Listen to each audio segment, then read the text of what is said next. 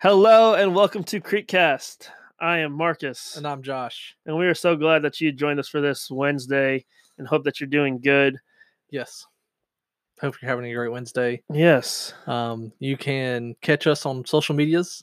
We have Kids Creek lesson going live at 6 o'clock on our Facebook page, a Focus Student Ministry Zoom meeting.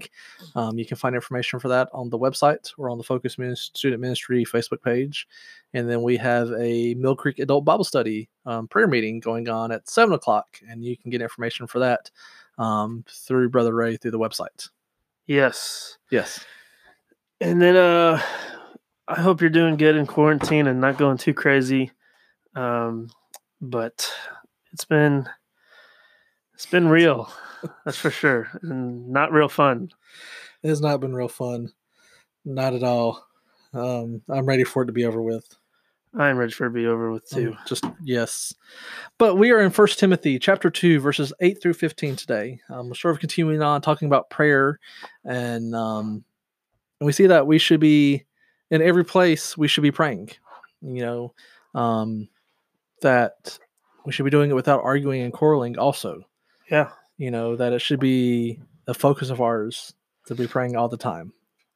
Yeah, because I mean, for this passage here to start off with prayer, it kind of emphasizes the importance of prayer. Yeah. And I always say it: we don't pray enough. No. We don't make it a priority enough, and I would say it's the most powerful thing that we have outside of the Bible that we don't use. Yep, I'd agree with that. And then I'm just going to sort of read the commentary today because the rest of this deals with some. Just going to read the commentary. It says, prayer in the church is to be without wrath. Prayer is a work of love in the church.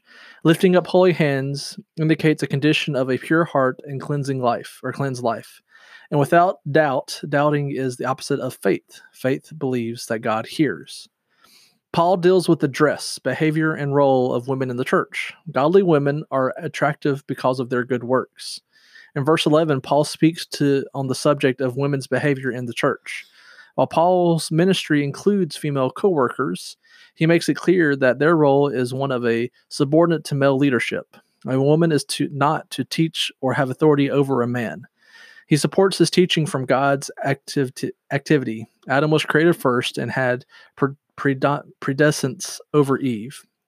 And in human history, Satan found that women easier to deceive. To accept such a role of subordination demonstrates Christ-like humility for Christ. Though equal with the Father, subordinated his will to the Father's will. Verse 15 needs to be interpreted in its context. That of the Garden of Eden at issue is not soul salvation, but societal salvation. Adam's purpose in life was to be founded in the sweat of your face, or in the sweat of your face. His sweat provided for their needs. Eve's salvation was to be found in childbirth, that is, accepting God's ordained role of subjection to her husband and bearing children. Note, they, of verse 15, refers to both husband and wife. Yep. And I think it would be, I'm going to take this kind of as a youth pastor mindset. Yep. That it'd be silly to pretend that guys do not take looks into consideration when they're considering dating a girl or looking at a girl. Yep. But that should not be the only quality a guy should look for in a girl. There's friendly, there's honesty, there's sense of humor, there's confidence, there's loves Jesus. All these things that we should be looking for.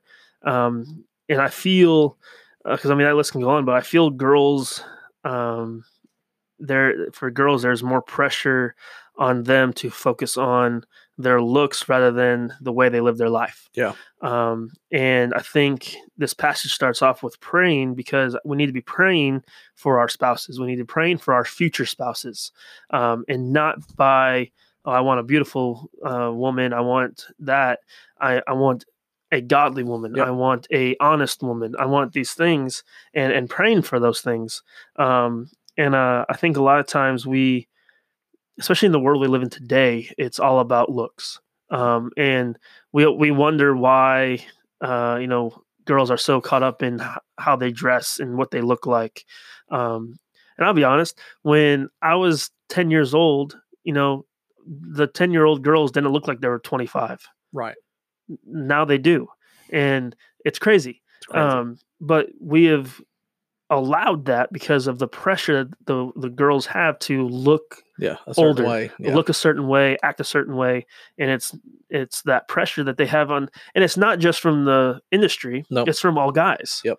And that kind of seeps into the church as well because it's, oh, you can't do that because you're a woman. You can't say these things because you're a woman. You can't teach these things because you're a woman. And I would agree with that to an extent, but at the same time, you can be very legalistic. Oh yeah. And Like I was serving at a church to where Tammy made a motion during a business meeting, and I had the head of deacons come to me and say, "Hey, Tammy's not allowed to make motions. Women can't make motions." And I'm like, "That's crazy. Yeah, That's crazy." when I was in college, I've said before, I went to a non-denominational church. So there was a girl in my ministry classes, in my preaching class. And there's nothing wrong with a girl preaching in certain contexts.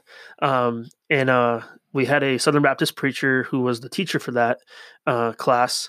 And he was very, very biblical in these things where if you teach and if you preach, you must have a head covering or things like that. And he didn't say that, right? But she went to his church and things like that. So when it was time for her to do her public preaching time, she came with her hair pulled back. It wasn't a head covering, but it was enough to wear it. And I remember him complimenting her on that. And after she was done, he said, "I want to let you know that I appreciate that you pulled back your hair and all these things." And I was just like, seriously? Like, that's what you're going to grade her on? Like, really? Yeah. Like, is that really that important right now? But it's things like that where I feel like it's very, like, it can be legalism in a sense. But at the end of the day, the pressures that we put on women are super, super heavy on them, to the point of where they're scared to do things. And I think our world has changed a lot in that mindset, because we're not so gung ho about that. But I also feel like there's a lot of churches out there that have been very they're not as strong in their beliefs with this. Yeah. Because I don't believe that there should be women pastors. I'd agree with that. And that's scriptural. That's scriptural. Yeah.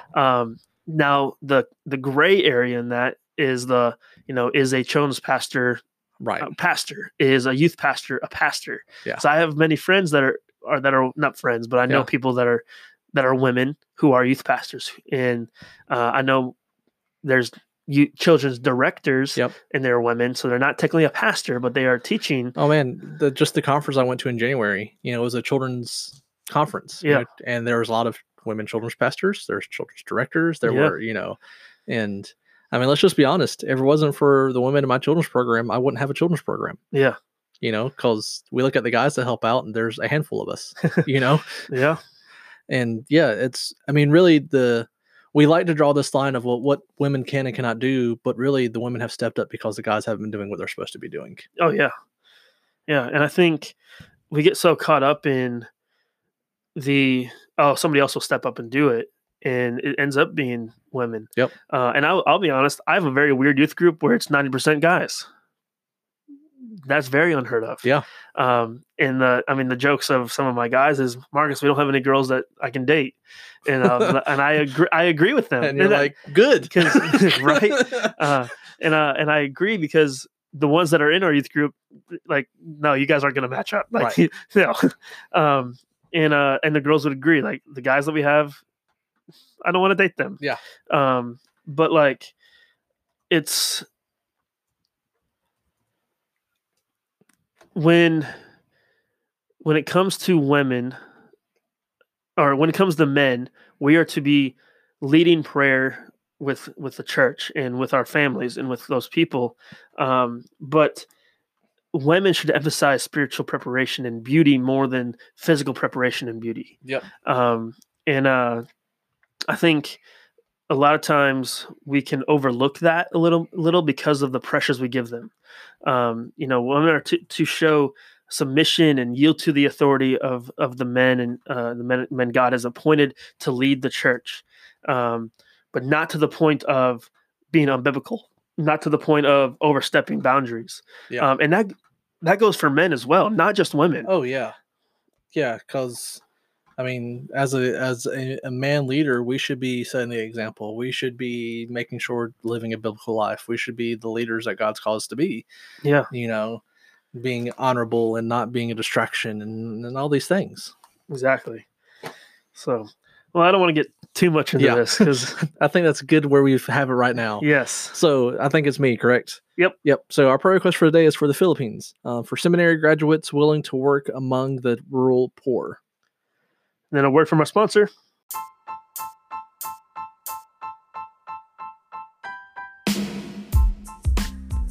Something Cool is more than just a custom t-shirt company. Something Cool is a company that goes above and beyond to serve the servers, the people who devote their lives to ministry and serving others.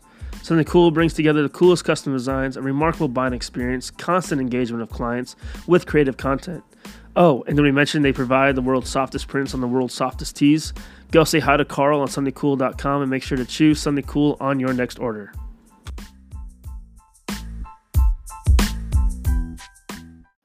And then our life step. Paul has given us a woman's guide to attractive living. Everything about her draws attention to her walk in godliness. Dear lady, does your outer appearance, apparel, hair, jewelry draw attention to an inner well-balanced walk that pleases Jesus, that pleases God? Yeah, and that's what I was trying to say. Yeah. It's not about her beauty; it's about how is she walking with the Lord. Yep.